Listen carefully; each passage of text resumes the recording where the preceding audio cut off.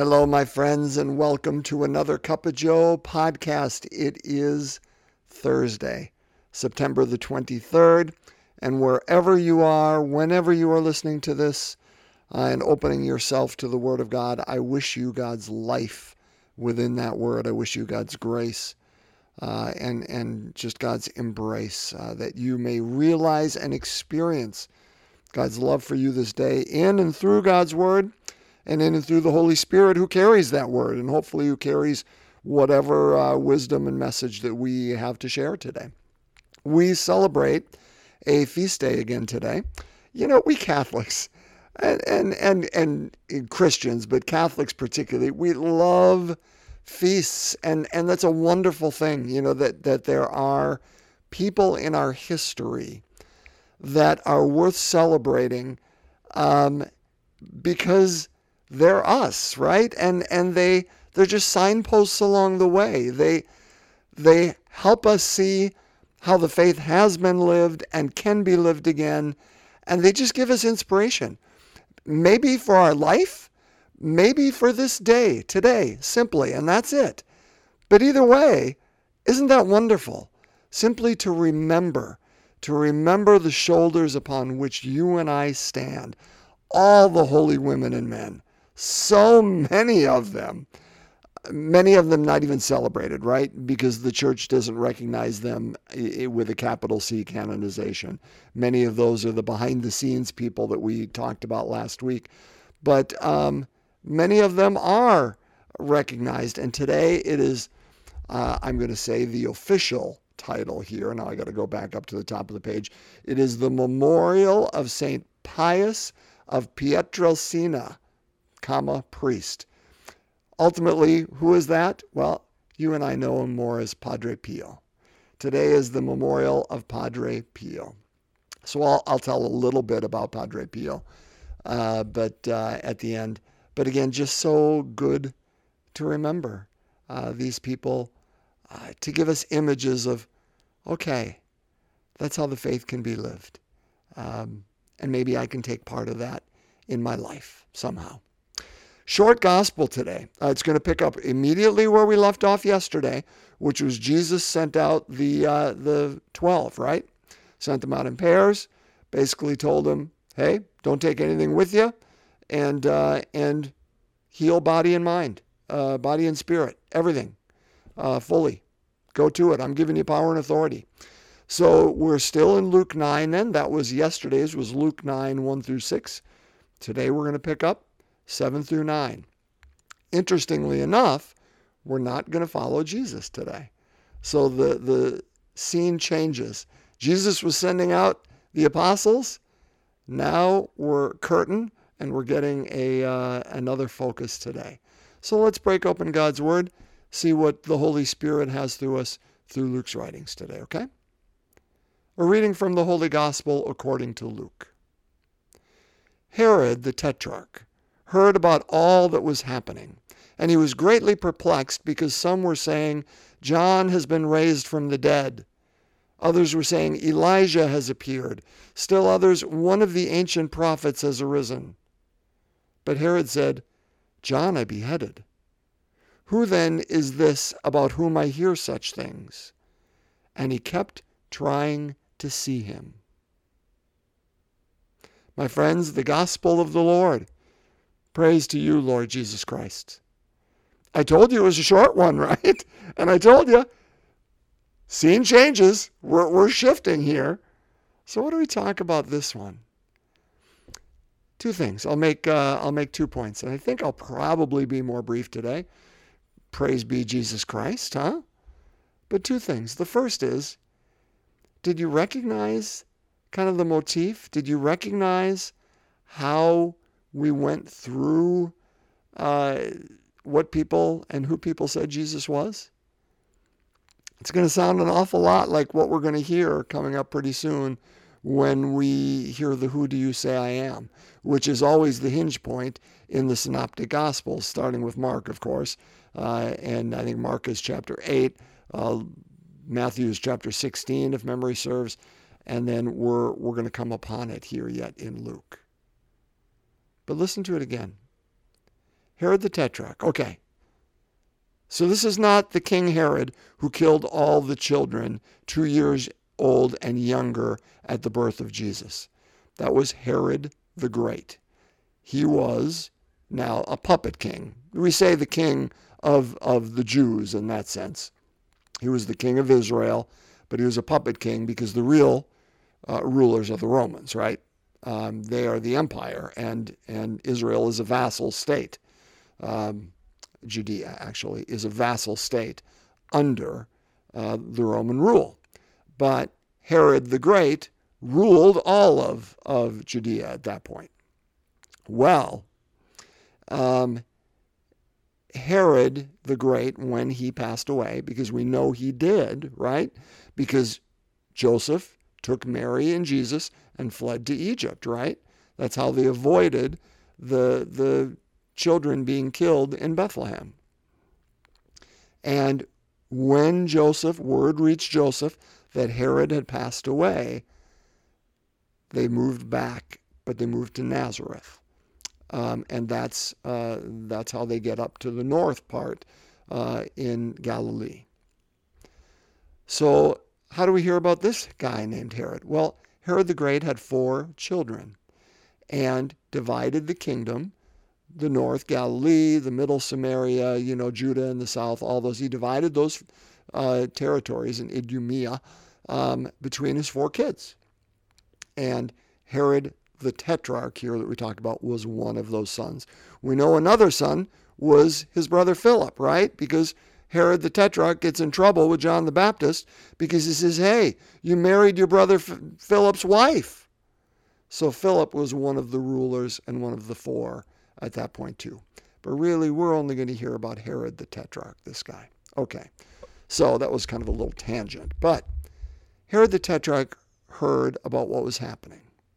And he was greatly perplexed because some people were saying, well, John the Baptist has been raised from the dead.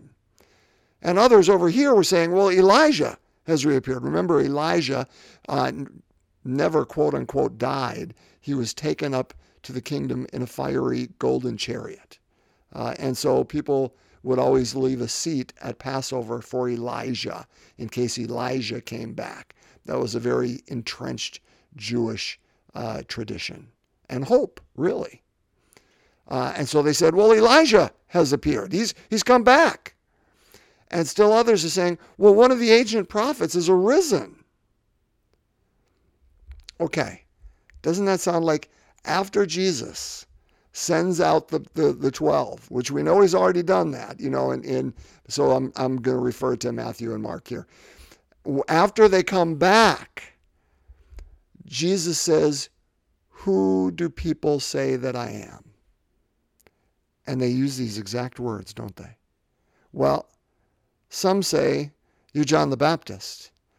Others say you're Elijah or one of the prophets. Then Jesus looks at them and says, but who do you say that I am? Right? You know the story. I know the story. That's exactly what's being played out here. Exactly. Herod's greatly perplexed because some people are saying, well, John the Baptist has been raised from the dead. Others, Elijah has appeared. Still others, one of the ancient prophets has arisen. That's what Jesus heard too. Who do people say that I am? You're John the Baptist. Others say Elijah or one of the prophets. But who do you say I am? So, okay, Joe, what are you getting at? Because that's really where we're going here. After Herod hears what people are saying who Jesus is, but Herod said, John a beheaded, meaning, okay, that one doesn't seem like a possibility to me. Who then is this about whom I hear such things? And he kept trying to see him. So Herod, in a sense, is a forerunner of the story we're going to hear. Ultimately saying, listen, it doesn't matter to me what these people say Jesus is, that he is Elijah or John the Baptist or one of the prophets. I have to see him for myself. I have to hear him for myself. And that's how I'm going to decide who he is. Not through these other people, but through me. And that's what Jesus was telling his disciples. Well, who do you say that I am? Because that's really the question. That's really the question. Long long story to get to this point. Brothers and sisters, that's only a question you and I can answer for ourselves, right? I mean, I can't tell you here on this podcast who Jesus is. All I can tell you is who Jesus is for me. And it's the same if I were to meet with you and say, who is Jesus? You could tell me who Jesus is for you. But you couldn't tell me who Jesus is. Because Jesus is obviously going to be bigger than anything you or I can encompass. But it's that experience of him that makes him, well, not doesn't make him, that changes us. Can I use that word instead? It's our experience of Jesus. It's our encounter with him. It's our life overlapping and taking in and encountering and saying yes to his life within us and around us and among us and under us and over us, as the best breastplate of St. Patrick says. I mean, it's all those things. It's those things that invite us to be who we are and to hope for what we hope for and to make the decisions we make. I mean, how do we encompass all of that, all of these things that shape our life, into a simple question that somebody wants a 30-second answer for of who is Jesus? The best we can do is do what Herod did and say, you got to go experience him. You got to go find him. You got to go meet him. You got to open yourself to him. You got to say yes. You got to encounter. And when you do, then you'll know. Then you'll know. And that, brothers and sisters, is the work of our life, isn't it? I think it is. It's not necessarily to answer that question for other people, but how do we create those avenues? Those shortcuts may not be the answer, because shortcuts are never great. How do we create the path, the tools for other people to encounter? Because really, that's all that matters. That's all that matters. That you have to answer for yourself, and when you know, you know. And you don't just know in your head, but you've experienced. And you know what he has done for you, and you know what he can do for you. And you know that he is more than just somebody who lived 2,000 years ago, but that he is life, capital L, even now. And that is what our life is about. Not about me, not about my small things, but it is about Jesus Christ. But those words sound dumb and foolish and hollow until we've encountered. Herod hadn't encountered, but he was looking for him. He was looking for him. Here's the second point and last one I'll make. We kind of have to pity Herod, I think. At least I do. You don't have to do anything. I don't want to tell you how to feel. What do we know about Herod? We know a little bit, right? We know he married his husband's, or his brother's wife. His brother Philip, his wife, and John the Baptist named that. And in naming the truth and speaking the truth to power, he got imprisoned. And we know that Herod was intrigued by John, and he used to go down and listen to him. And I don't know whether he liked him, whether that's a correct way to say. He knew he was a holy man, probably knew that John was right.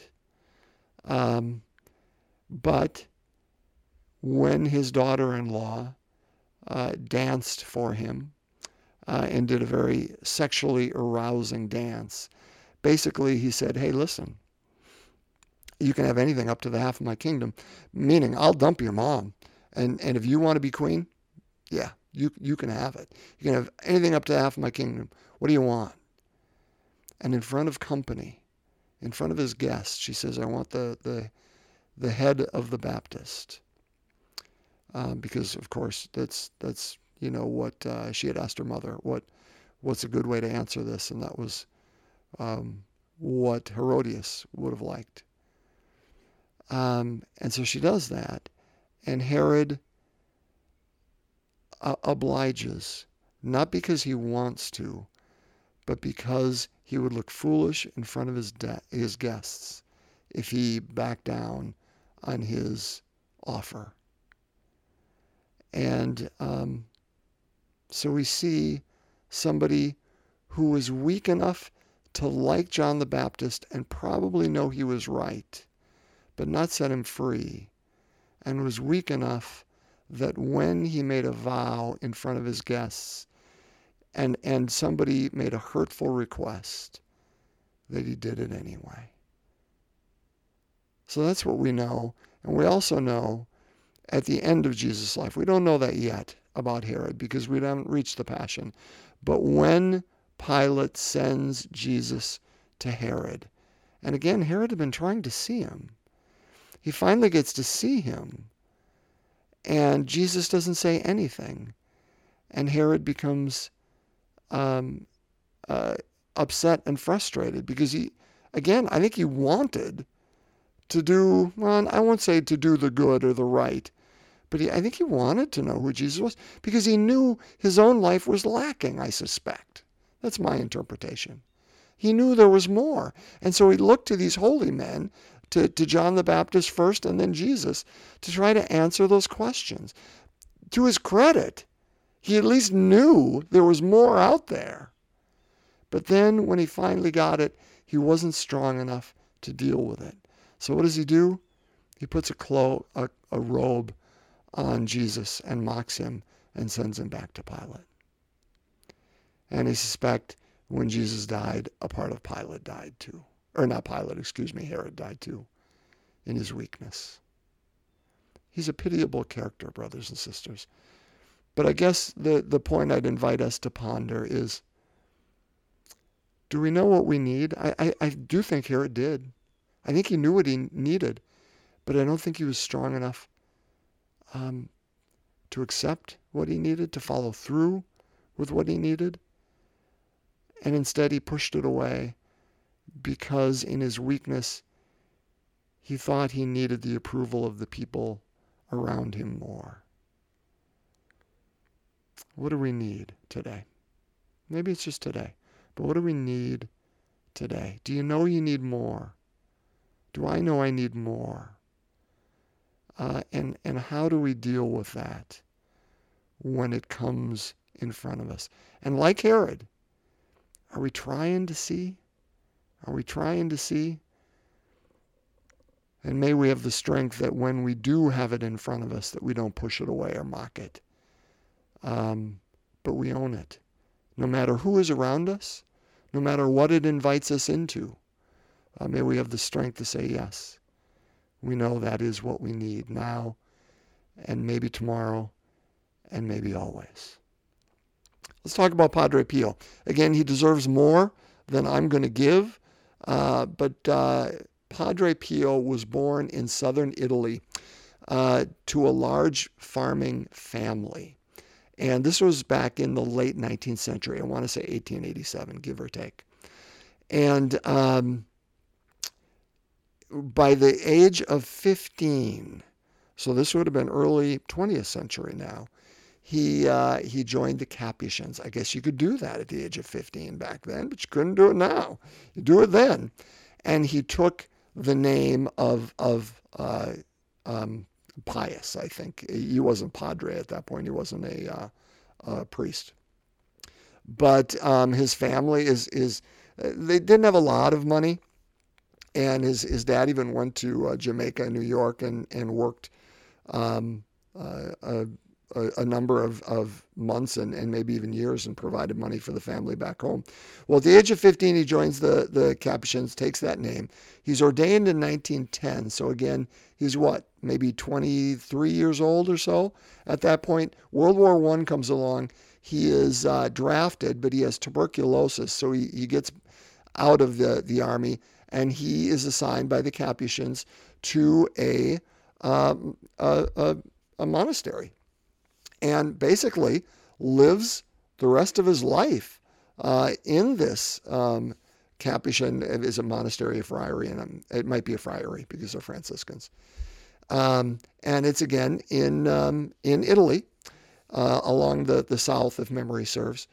And in 1918, so again, how old would he be then? 31 years old. He finishes up with Mass one morning, and he has a vision of Jesus Christ. And after that vision, he comes back to himself from that ecstatic vision, and he has the stigmata. Now, what the stigmata is, brothers and sisters, are those wounds on your hands and your feet. And he had those, and like St. Francis did. And there were at least 2 times where studies were done, not just by, people like me who don't know any better. They were by medical people, by people, I'm sure, from Rome who came to look at it, as well as, just all these thrill seekers and people who wanted to just find out what's going down. Well, and twice, I want to say 1924 and 1931, it was ruled that the stigmata, the authenticity was questioned, and that he was not able to hear confessions or publicly say Mass.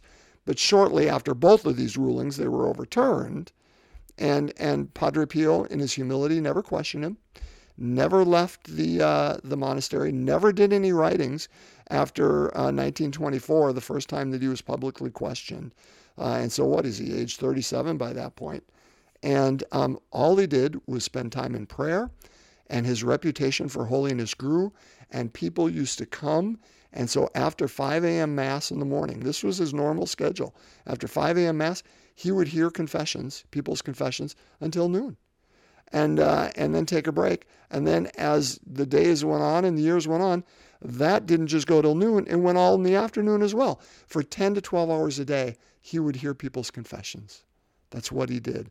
And people would send him requests to pray for loved ones who were ill, and amazingly enough, that they were healed. I mean, he clearly had a connection with God.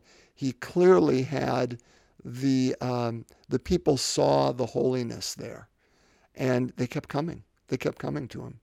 And there has been a cult, and I use that in the best sense of that, not in the sense, the modern sense of, oh, that's terrible.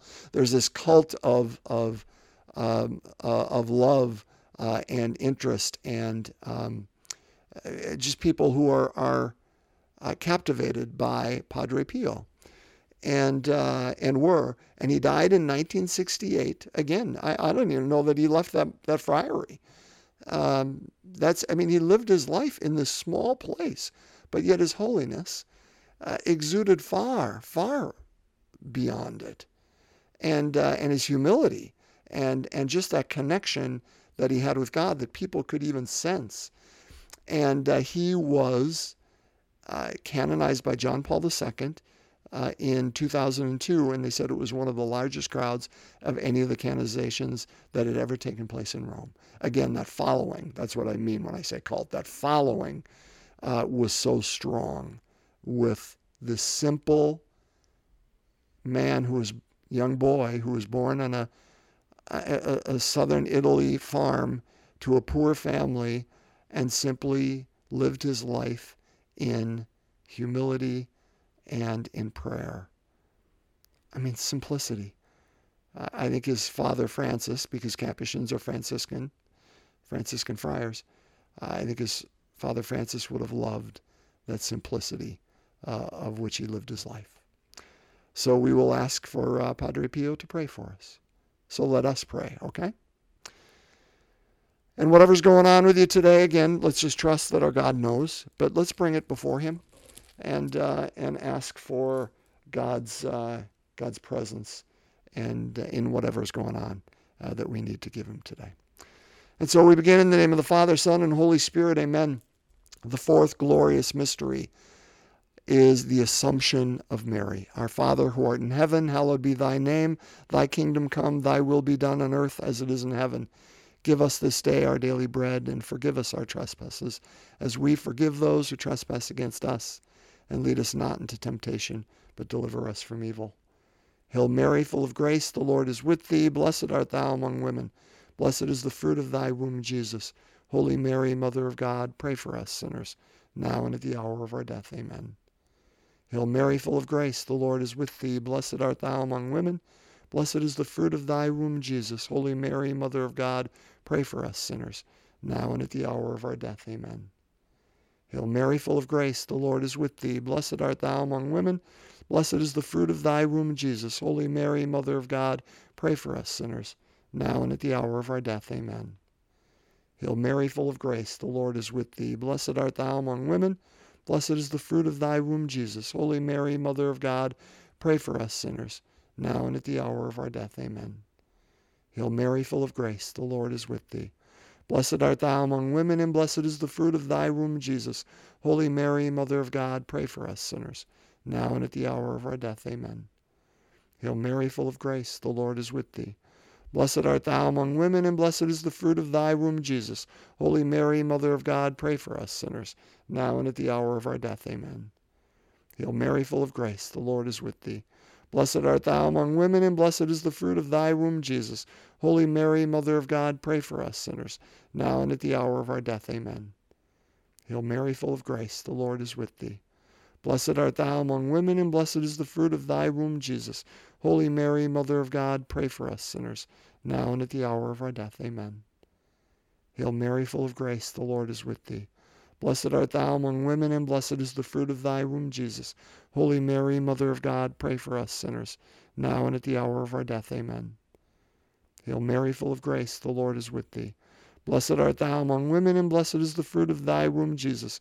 Holy Mary, Mother of God, pray for us sinners, now and at the hour of our death. Amen.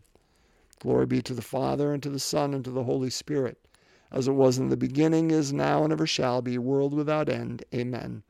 O my Jesus, forgive us our sins, save us from the fires of hell. Lead all souls to heaven, especially those in most need of thy mercy. In the name of the Father, Son, and Holy Spirit. Amen. And Saint Padre Pio, pray for us. Well, my friends, I promised something that might be a little shorter today, and I totally did the exact opposite. I don't know how that happens. God love you all, and thanks for being present today. I hope you have a wonderful Thursday. And I'll see you once more this week when we can break open God's Word. God's peace.